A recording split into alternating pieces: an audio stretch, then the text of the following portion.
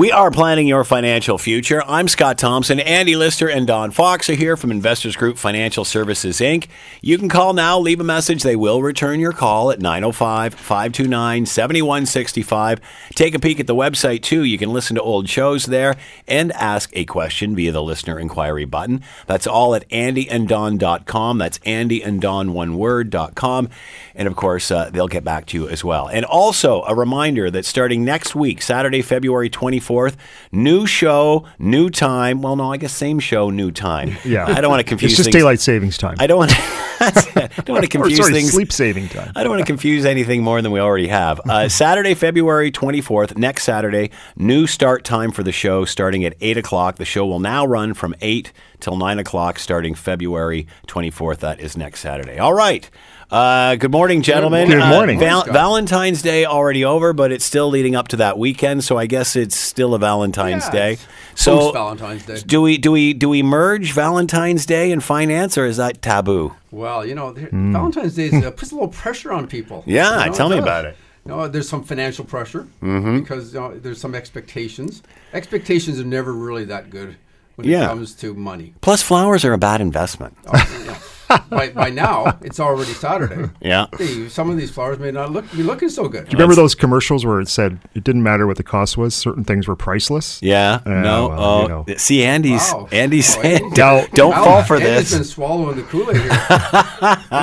This was a. I just say, don't fall into that trap where somebody says, "Oh, don't worry about Valentine's Day. We don't need to celebrate." No.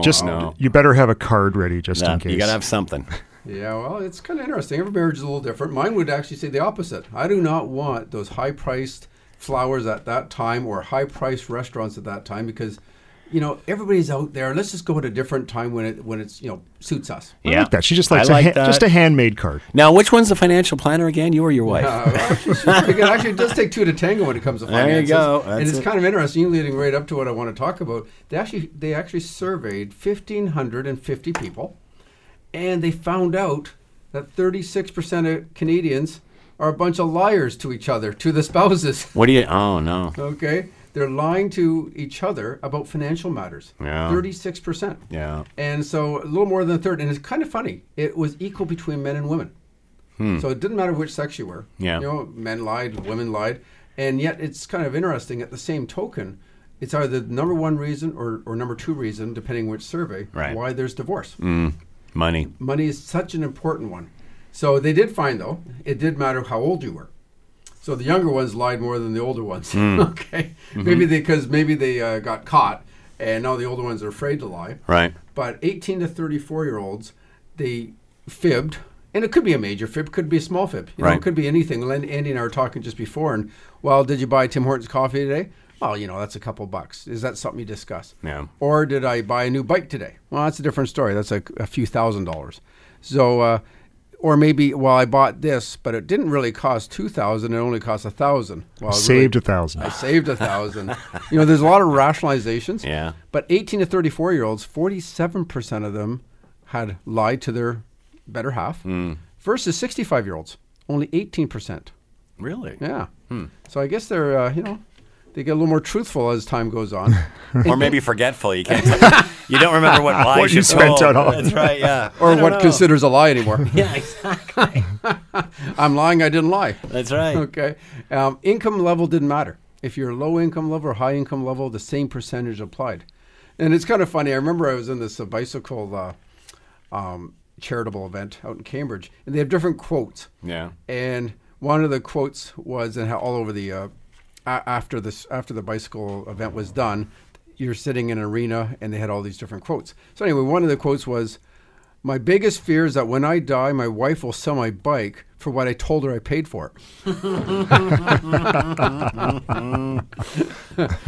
And you could put anything there in place of bike. You could, no question. Golf clubs, whatever. Okay, it could be anything, and that's stretching it a bit because it's kind of funny. I know on the bicycle, and you could go so many different sports. There's such a difference in price. Yeah. Whether you're a skier, Yeah. low end skis might be a few $100s. High end skis might be a few $1,000s. Yeah. Bicycles, carbon fiber versus aluminum Yeah. goes from like $1,000 to $5,000. Yeah. Quite quickly. So You know, the kind of the most known ones, though, was running up the credit cards without telling. And I've come across this one probably the most, where a spouse had run up the credit cards and literally even started a new post office box. Oh, I was going to say, how did they not see the statement? So the statement went to the post office Yeah. box. Yeah. Now that's intent. That's There's some planning there. there's a Another lot of level planning. there. Yeah. It does It always. is a different level, yeah. It always ends up. You know, it's a funny thing about debt, especially credit card debt. It's such a high interest. It always catches up to you. Yeah. In spite of the fact you might think it's not going to. And the funny thing on this credit card debt, there was quite a large one. It was over $50,000 in credit card debt. Oh, my. Is that a lot of the debt was to buy the spouse things. Because she felt good about buying the spouse. Retail therapy. Yeah. Oh, Sounds like there might be a bigger problem here than finance. I think he bought a really good Valentine's gift. So I guess it's just in this particular case it was a lady, but she was buying a lot of gifts, and the husband never even thought twice about it. Really, not seeing where the money's going. Nothing really seemed to matter. But it was year after year, caught up after a few years. And another one I just spoke to last weekend. There was a meeting, and a friend of mine who's a financial planner, also with Investors Group, he walked into the meeting and says, "So what's everybody here for?" Says, "Well, we have a problem." And there was the father, which was a client of this individual's, and both the son and the daughter, and they're also clients. And the son and daughter said, "Well, we have a problem." Yeah, and there was not a happy person in this room. Oh, no. The daughter had rung up the credit cards to $100,000. Oh, my. And so How do you get a credit card with, well, I guess there's a combination of cards. Yeah. And they kept moving credit card balances Right. all the time. It turned out that the father ended up forking out $75,000 to pay it off, and the son-in-law, it was actually his daughter, so the son-in-law had to add $25,000 to the line of credit. And so it does catch up to you. So again, this idea, it's so important, and that could cause a divorce. No question. That one easily could have caused a divorce. Could cause a death. Yeah. Yeah. So, and I had this one, it was like, this is too extreme. I thought those were extreme until I talked to another person, and he went away for a business trip, came back, and his wife, in this case, it was a woman, had bought a cottage Nice. with a friend.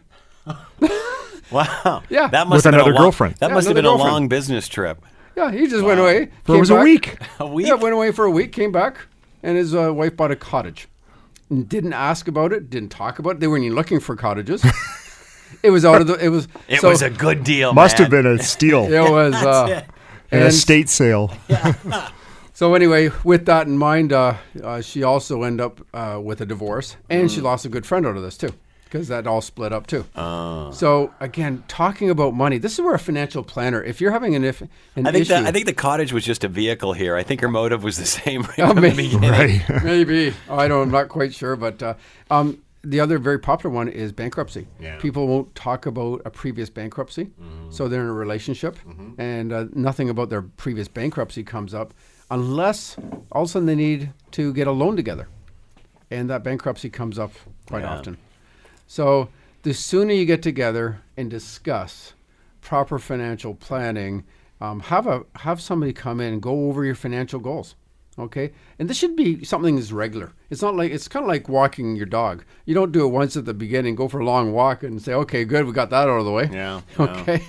Talking about money, it should be at least an annual event. And maybe Valentine's Day is a real good day to talk about this. Yeah. Or not. Yeah. Yeah. But if you do have a I financial, don't know if I want that financial planning advice, Don. yeah, it might be. Today's a good day. It's already passed. It's There you past. go. It's Saturday. That's it, yeah. Actually, a lot of people are celebrating Valentine's That's Day right. on the weekend. Yep. Okay, because they're too busy. Sure. They get home after driving home from Toronto Yeah. from work. They're home Yeah. at 7:00, and it's like, let's Yeah. do it another day. Yeah. So actually makes a lot of sense too. But by having a financial planner, it keeps everything open and honest. Okay, so you're talking about your short-term goals, your medium-term goals, and the long-term goals. So you work together on this. And actually, Andy and I always talk about this. It's having both spouses involved is crucial. Yeah. I know that one usually takes care of it more than the other, and it's quite normal that the one spouse We'll say, well, she looks after that, he looks after that. I don't need to be there. And we always disagree with that. Yeah. We want both spouses because there's no downside, first of all. No. There's no downside to having the other one involved at all. Not while you're there, anyway. We want to. Good point. We want to see that glazed over look. That's right. Yeah. How much longer are we going to be? That's right. Yeah. So make it ongoing. And this is a regular update, which Annie and I always do. Create a budget. And a budget is always that kind of bad 6-letter word, but it really shouldn't be. Everybody has one.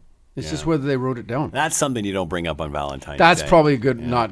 Let's go over the budget, honey. Yeah. At dinner tonight, let's bring a spreadsheet. I just thought I'd bring out my Quicken over the last year, and print it all out, and recognize that everybody's a little different. Yeah. Those are the differences that got you together in the first place. But it's interesting, when it comes to money, quite often people fall to the lowest common denominator. Yeah. So if one's a spender and one's a saver, it seems the only way you get peace in the family is if the spender, as a saver, goes into the spending mode. Right. Okay, and it never seems to work the other way too often. Right, yeah. So you need to have that third party come in to kind of help out a bit. So a few ideas for Valentine's Day is skip the date itself, not the tradition. So you know what? Forget it's Wednesday. It's now Saturday, and we talked about it. It's a lot better to go on, say, a few days later. It's too crowded. It's nuts. Do I sound like I'm whining? See, I'm look sorry. at Was you that go. out loud? You can always tell all those guys that have been married for a Andy's- while. You guys, next thing you know, Andy's this is just going to turn shaking in his from a head. Valentine's dinner to a Valentine's breakfast Good idea, Andy. Hey, yeah. Look at you. at the It's drive-through It's a drive. It's beautiful. An Egg McMuffin. together in the car. Yeah. Prices are lower. Plus, midweek wasn't great anyway. Like you feel almost, oh God, I got to do Valentine's Day. I'm tired. It's halfway through the week right now. Why put that kind of pressure on you? Just go, take a different day. Still enjoy it though. Cook together instead of going out. Making a cooking event. Okay, you don't have to actually go to a restaurant. All right, now you're getting corny. Okay, do something fun. Yes. And this is, restaurant. Okay, what? You're going to take a selfie at the latest restaurant like everybody else's? Go to one of the waterfalls in Hamilton or Burlington. Take a selfie there. Go for a hike. Some great cross-country skiing. That's Get some free. exercise in. You know what? When you tweet, Facebook, Instagram it, it's going to be way better. That's Okay? right. Yeah, that's right. Good Way point. better. And says, wow, we went to a restaurant for Valentine's Day. That's original, isn't it? Yeah. So maybe do a workout together. Go do a spin class. Okay. But again, at the end of the day, you can do things a lot differently, have a lot of fun, and actually you'll remember it because it will be different from everybody else. Oh, that's a good plan. Does that wash with your wife, Andy? We are planning your financial future. Andy Lister and Don Fox are here from Investors Group Financial Services, Inc. Call now, 905-529-7165. And don't forget the website, andyanddon.com. We're coming right back. We are planning your financial future. I'm Scott Thompson. Andy Lister and Don Fox are here from Investors Group Financial Services, Inc. Call now and leave a message. They'll return your call at 905-529-7165. Take a peek at the website, andyanddon.com. That's andyanddon.com. And don't forget, starting next week, Saturday, February 24th, new time for the show, 8 o'clock start time, between 8 and 9, starting February 24th, new time for planning your financial future. Talking about RSP strategies. RSP strategies, it is that time. We're starting to feel a little bit of stress about the decisions, Yeah. the deadline's coming. And I actually came across an article in the Globe and Mail this week that, and the title of it was, Ask a Behavioral Economist, Why Do I Feel Anxious During RSP Season? And the question from someone had written in is, I contribute regularly to my RRSP all year. So why do I feel such anxiety when RSP season rolls around? And so I'm going to come back to that article at the end, but I just want to talk first. I'm going to create some more anxiety for you by talking about all the strategies in our terms of RRSPs. And so, RRSPs, have been around for a long time. Yeah. And it was interesting because since 1991, have we had this carry forward provision. Right. So previous to that, if you didn't use it, you lost it. Mm-hmm. So talk about anxiety, right? You needed to get your money in.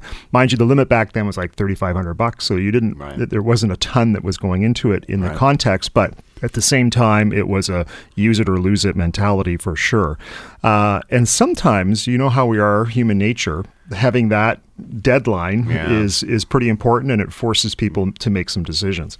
But anyway, RSPs have become a staple for all of us in terms of our retirement plan. So why do they still matter? We know we get immediate tax relief. So right away, you're going to lower your taxable income, and you can do it right at source. Number two is it's a long-term focus. So we think about that money going out for the long term, the point at which we retire. So we know that that money is going to be invested for quite a long time. And then the third part is compound growth. So money can grow exponentially. It's the magic of compound growth. The earlier you start, the more you can get in, the better off you're going to be, the more you'll have available, and we'll talk more about that. And obviously what it means at the end of the day is you're going to pay less tax, you're going to have more for retirement, and you're going to have more peace of mind. Forget about that RSP anxiety. We're going to blow right through that. So just some of the basics. Of course, Thursday, March 1st is the contribution deadline, and it's always 60 days after the end of the calendar year, barring any snowstorms or natural phenomena that might force it to go an extra day or two.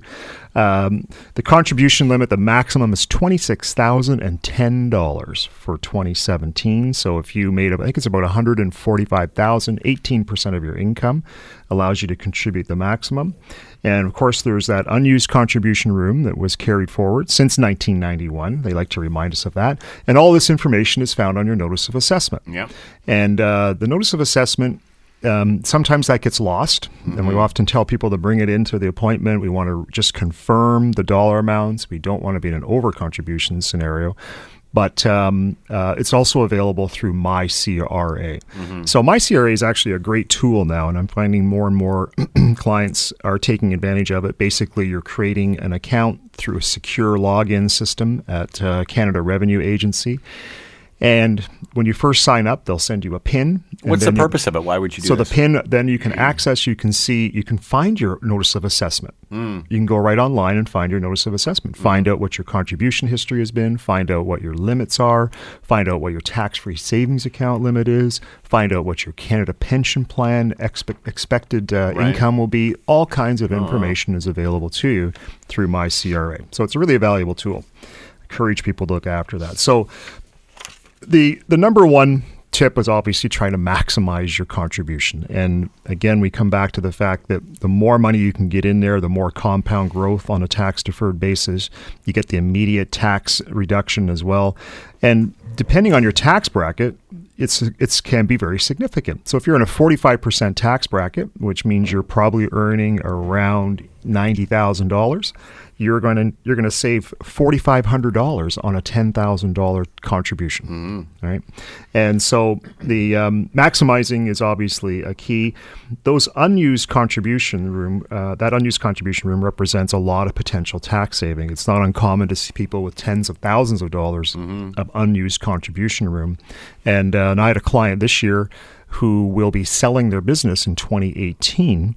And to the tune of probably a taxable capital gain in the $300,000 to $400,000 range. So what a great opportunity to use up unused contribution room. While they were in their business and working, they often didn't pay themselves, a ton, or they didn't have enough to maximize every year. So they would carry forward this. So they're going to be able to use a really tax efficient way, tax planning. They'll be saving at 53% on everything over $220,000 of income. In something like with a scenario like that, would it be wise to put all of that in all at once, or do it over a series of years? Does it matter? Is every That's a great question. Different? Great question. And one of the tips we're going to talk about is tax bracket management. So it depends your situation. Yeah, and in this case, because their income, their taxable income for 2018 is going to be over $220,000. Anything over $220,000, you should be maximizing it all. If you've got 100, if they make 320, they should put $100,000 into RSPs if they have the room, because they'll save 53.53%. Even if you have to borrow in that Absolutely. case. Yeah, because down the road you're looking at pulling it out, the money out, and it certainly won't be 53.5%. If it is, that's good for you. Good for you. That means you're making a lot of money at retirement too. But when you're in the highest bracket, you want to take full advantage of that bracket. because you're guaranteed you're going to be at least in that bracket, but more than likely you're going to be in a lot lower tax bracket later. Right. And you get this, that difference in tax is like guaranteed return on your money. Yeah. That's the only thing that's a pure gift. I agree 100%. So no money to contribute is obviously the biggest problem people have. And so an in-kind contribution where you can take other stock that you might have and get that into an RSP in kind, or perhaps borrowing, as Don said, borrow to invest in the RSP. So maximizing the contribution, if you think about the income stream that your RSP is going to create for you at retirement at age 65, if you look out over a 25-year period of retirement, if you have $200,000 in your RRSP, it would generally create about $13,500 a year for 25 years. You got 400,000, almost 27,000, 600,000, 40,000 a year, 800,000, $54,000 a year of income for 25 years of retirement. So that would take you from age 65 right through to age 90, right? So clearly that money is going to be a foundation for your retirement income and your lifestyle as you head into retirement too. So tip number 2 is contribute early and contribute regularly. And I don't want to sound like a broken record when we talk about these. And there's certainly, if we I've heard that before. And but it's worth repeating that if you're the kind of person who procrastinates and you make your contribution March 1st every year, and let's take an example where somebody is going to put $10,000 into an RRSP on March 1st every year, and they're going to do that for 20 years. So if you do it on March 1st, by the time 20 years goes by, and I'm going to assume 4.75% rate of return, you're going to have $318,000. Now, if you took the $10,000 and you just did it monthly, so instead of last minute March 1st, you did $833.33 for 12 months, the same investment, the same length of time, the same rate of return, you're going to have $331,000, a difference of $13,000 more. And finally, if you had the cash and you could have done your $10,000 instead of March 1st coming up, you did it January 1st last year, 2017, you would have $337,000, a difference of $20,000. So $20,000, well, you're on 338,000. It doesn't sound like a ton, but you know what? You've got all of these opportunities are in front of us, and you may not be able to do it every year, but any year that you can get that in early, or monthly is going to be to your advantage. So is again, one lump sum early on better than you just said? Better than every other month or every month rather? It is. It is. It is. Yeah. I mean, so if you're going to come up with it at the end of the year, you might as well try to come up with it at the beginning of the year. Yeah, because so often what happens is that people are always behind the 8 ball, right? Yeah, They're always coming up with it at the end of the year. They scramble together and they get the money, and that's mostly because we're forced, right? Yeah. We have a deadline and we've got to get it done. Suddenly it's January 1st, and you think, well, I got time. There's no pressure. Sure. The only pressure is going to come from is Don and I saying we should get in as much as we can in now. So in other words, if it's March 1st, we're actually going to ask you to make a double contribution. So you'd put in $10,000 March 1st for last year, and then we'll get another $10,000 we want to put in for 2018. So that might be hard to swallow, right?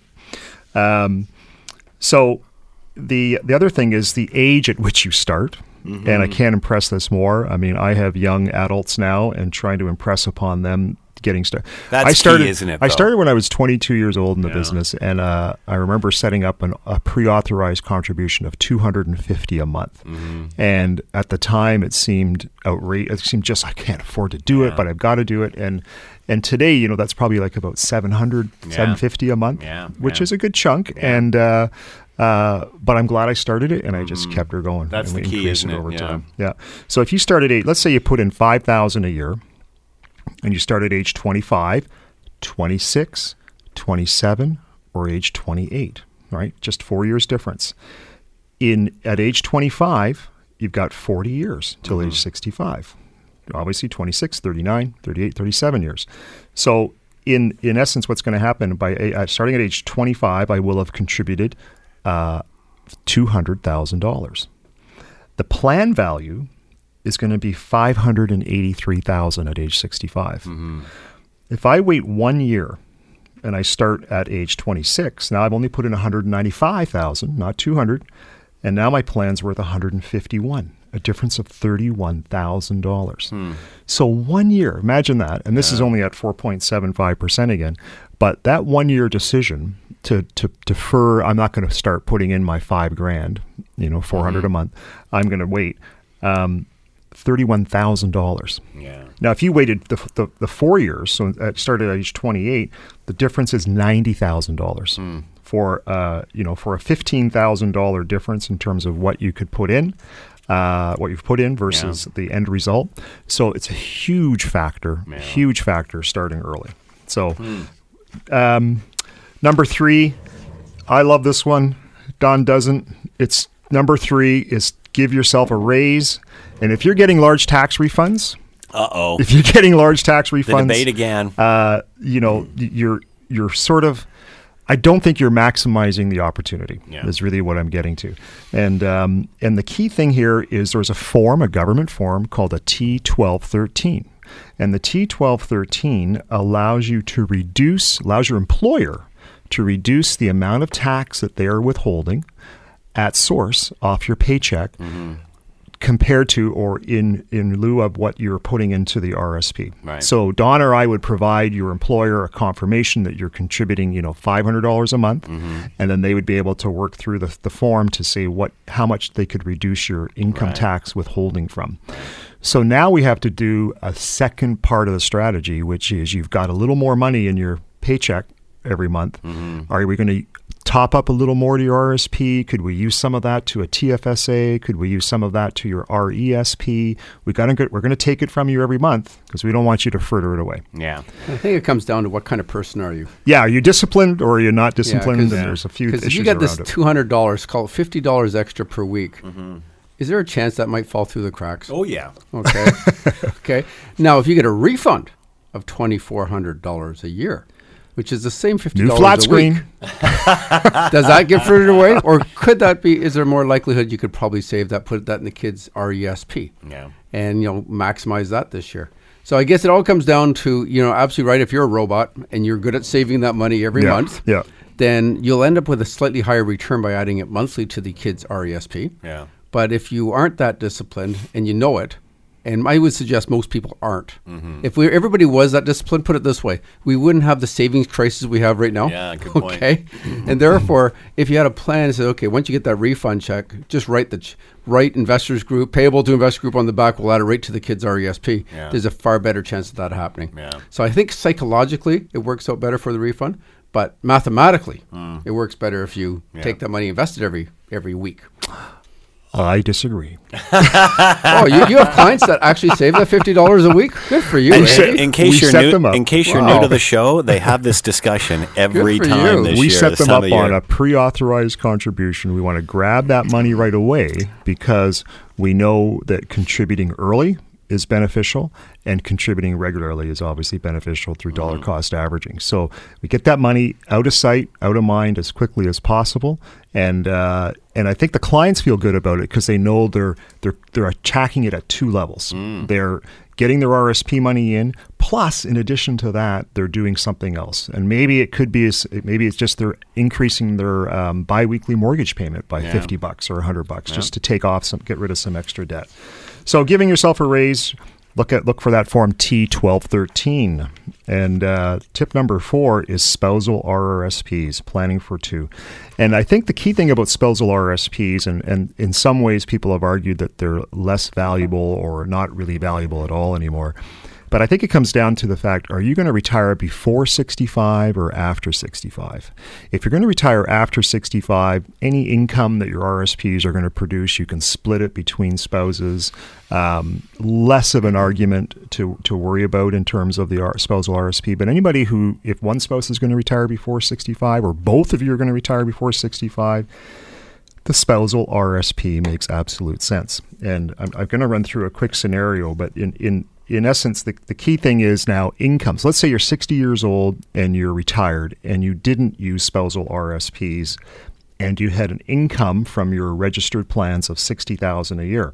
Well, the average tax rate in Ontario is about 20%. So you're going to pay about $12,000 in tax. You're going to end up with $48,000 left over. Right. If you had been using a spousal RSP, and not completely, but to the point where now you could create $20,000 in your spouse's name and $40,000 in your own name, still $60,000 gross, you're going to end up with a tax savings of $4,000. You'll pay $4,000 less by being able to have that income taxed at two lower levels instead of one person at a higher level.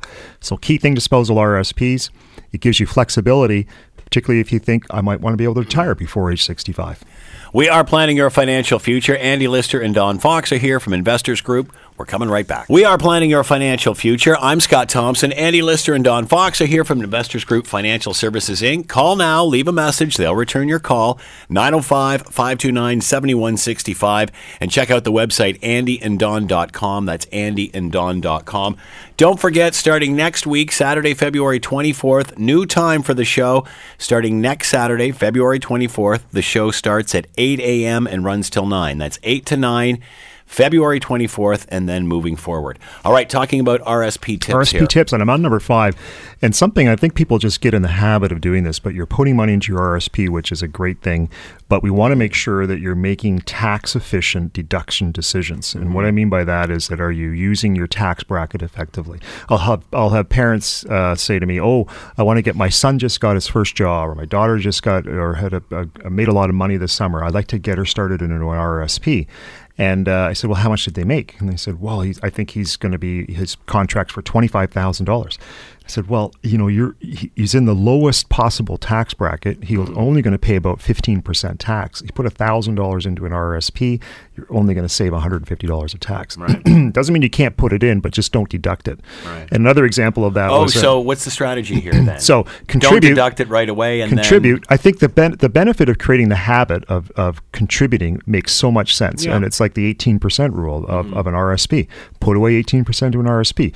You've got the money in there working for you. It's tax sheltered, but you're not going to claim the deduction on your return. You're going to claim the contribution, but you won't claim it as a deduction. Right. So you're can in a you higher do that? Bracket. Can you do once carry you're later forward forever? So till you're in a bigger bracket, and it doesn't matter how long you decide to do that. So 5 years, 10 years from now, once you're making more money, then you can do it. Your notice of assessment will track it every year, showing that you have a $1,000 carry forward unused contribution. Right, and the money's still there working.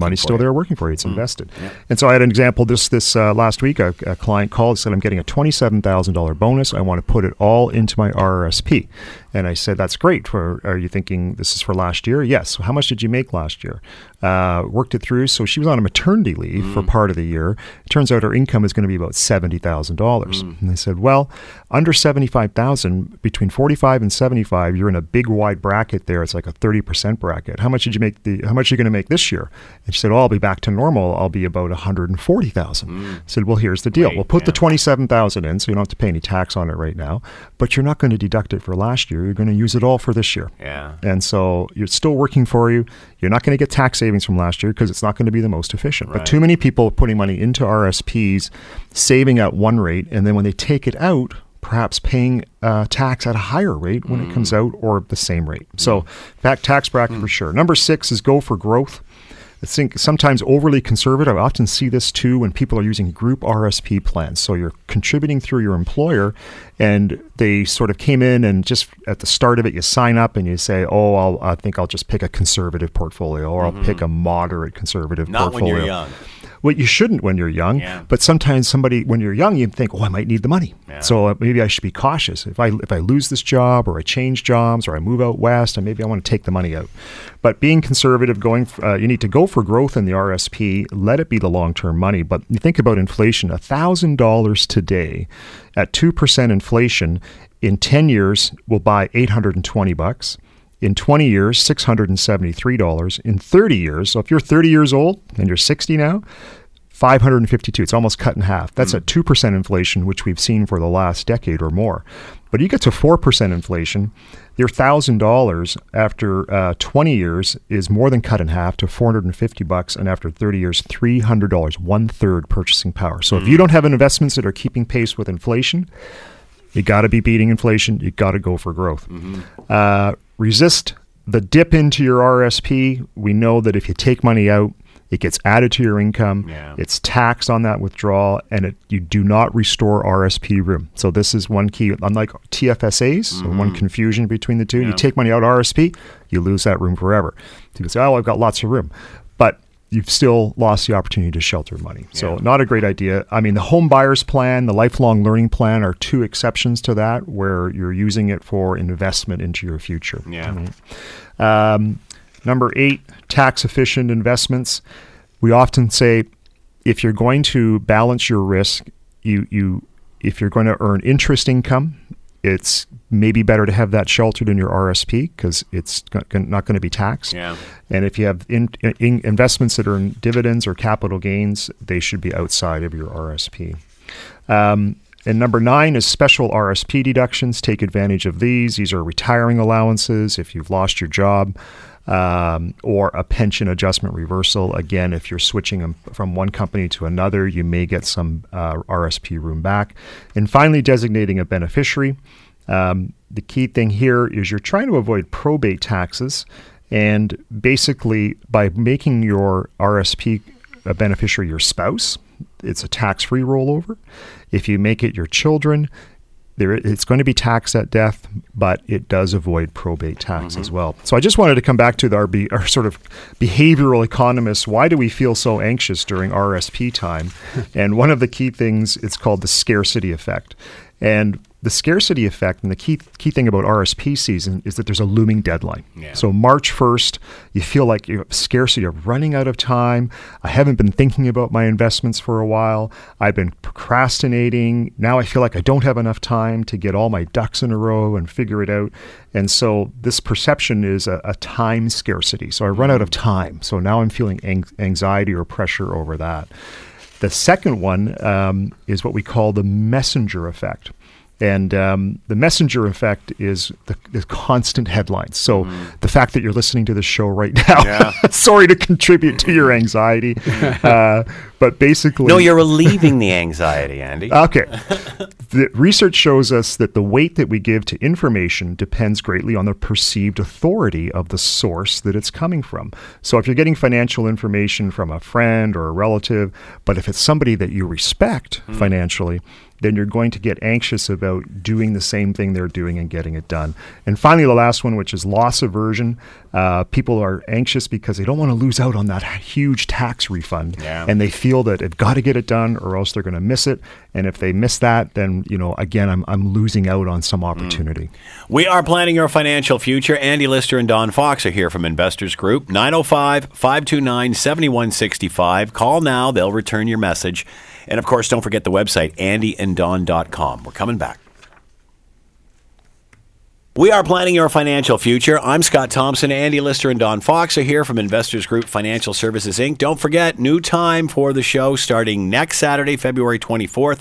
The show moves to 8 o'clock, from 8 o'clock until 9 o'clock, starting February 24th. And, of course, call now, leave a message. They'll return your call at 905-529-7165. We're talking about alphabet soup. Yes. And if you Are we still into financial planning? We're or did still we financial change the theme planning here? I know Soup Fest is coming up. That's it. Alphagetti. And something with numbers in it. Well, there's all sorts. When you see a business card and you see all these things behind their name, now usually the first one is whatever degree they have. Right. So in my case, it's Bachelor of Commerce, so you see BCom. Others might be Bachelor of Economics, whatever it is. So that's usually the degree from the university. But after that, what makes them qualified to be a financial planner? Yeah. And if you look at there, and there isn't any other letters besides their name other than what they got in university, you might want to question whether you should be working with them, to be quite frank. The number one, if they only had 3 letters beside their name, the ones you want to see are CFP, Right. Certified Financial Planner, because that is a lifelong commitment to this field. It means you had to work very hard to get this. Okay, they're back in the university courses. There's all these called capstone courses that you have to finish, and then a big exam at the end of it. Passing actually 2 other exams, and finally you get your CFP. But that's not the end of it. You have to then add 40 hours of learning or practice credits each year in order to keep your CFP. And they do audit these every so often. I'm not sure if you've been audited, Andy. Definitely been audited. Yeah, so have I. And so we have to keep track of how many hours of those 10 must be technical, and 30 could be more general. Okay. But it just means the person is very committed. I know both of us probably are way over our numbers each year. Part of the reason is just getting ready for the show every week, probably. Really, yeah. Okay. Yes. So that keeps you on the go. But CFP is extremely important. There's a bunch of other ones, though. PFP, I would hold a lesser degree. It's really a lot of the bank employees may have that. It means they wrote an exam. They don't have to take the same amount of courses or the same amount of hours after the fact. In fact, if you have your CFP, you can simply just go write your PFP. Right. Okay, and then you've got that beside your name also. It seemed to be a big push on years ago, something called an RFP, Registered Financial Planner. And that seems to have gone, I haven't heard that one too much of late. It's certainly about 20 years ago. It was kind of it was like a fight between the RFPs and the CFPs, who was going to win out. Right. And in my opinion, and it seems to be the whole field, CFP has won out. Right. And the RFPs kind of held themselves a little higher, saying, well, we are not only a CFP, but we have an RFP. You can't be an RFP unless you're a CFP. Right. And I don't know if it gained much traction after that. I could be wrong, and maybe I'll get some emails after this show, but I don't hear about it nearly as often as I used to. CFA, that's a totally different one. That's a Chartered Financial Analyst. And if you're a CFA, good for you, by the way, you're globally recognized at a high level of knowledge and proficiency in the advanced investment management, meaning you can actually run a fund. You can look after a mutual fund of some sort. Quite often you'll see somebody running a pension fund with a CFA. A mutual fund can be run by CFA. And some people may want to have all this excess knowledge because they want to understand it a little more deeply than, say, a financial planner. I have no interest personally in running people's money that way. Okay, I'd rather let the pros do it. And the pros would have a CFA. Okay. Then you get into other ones called a CLU. Now, this is a Chartered Life Underwriter. And this one here is more of a designation for the insurance industry. Okay, now, a CLU could easily also be, a Chartered Life Underwriter, could also be a CFP. In fact, I would actually suggest if you are dealing with an insurance planner, more or less, I'd like to see that person also with being more well-rounded and have a CFP also. Okay, I personally have both. I've taken both courses. One is certainly a lot more insurance-oriented, a lot more estate planning, risk management, understanding what the whole life insurance business is for. But I do find it seems somewhat biased towards the insurance industry. Right. And you'll always find a reason to get insurance. Right. Okay? Yeah. Insurance, to my opinion, is important. Okay, it has its places. But I don't think you'd be well-rounded enough if that was your only area of expertise when you're looking after people's money. Because I have seen, I'm sure Andy's seen, people in life insurance poor. They put all their money in insurance, and they've built up hoping something happens. I guess. But they're not building up wealth that they can really live off. And yeah, you can cash in your insurance and so forth, but it's not the most effective way. But it can be part of the plan. So it's not that I'm disagreeing that you shouldn't have any. It's just a matter it shouldn't be the only way you look at things. And then there's something both Andy and I have called the EPC, Elder Planning Counselor. And this is really it's not a long course. It's more of end-of-life planning. It talks about, basically people once they get into retirement, post-retirement market. And it's, there's a lot of issues that happen with people as they age. A great course. I know I learned a lot dealing with just their mentality, how they think, what's important to them. Sometimes it's difficult to put yourself in another person's shoes. This course did a great job in doing that. Okay. And then there's two called a CFDS, a Chartered Financial Divorce Specialist, and a Certified Divorce Financial Analyst. To me, they're the same. So if your planner has either of those, one is a Canadian, run by a Canadian firm, one is run by a U.S. firm, I'm not sure which one's better. I'm actually in the process of one of them right now. And it's simply, again, because we do have a lot of clients that split and in their marriage, and they ask a lot of advice. And it's always nice to have, being well-rounded in this field. But again, there's so many rules involved in this, and it is interesting. But at the end of the day, I would suggest that if you are dealing with a financial planner, at least have a CFP, and they should be looking at always improving their knowledge in this field. We have been planning your financial future. I'm Scott Thompson. Andy Lister and Don Fox have been here from Investors Group Financial Services, Inc. Check out the website, andyanddon.com, as well. Call them at 905-529-7165. Leave a message. They will return your call. And don't forget, starting next Saturday, February 24th, new time for planning your financial future. Starting February 24th, the show runs from 8 until 9 a.m. Thank you, gentlemen. We'll see you next week. See you next week, everybody.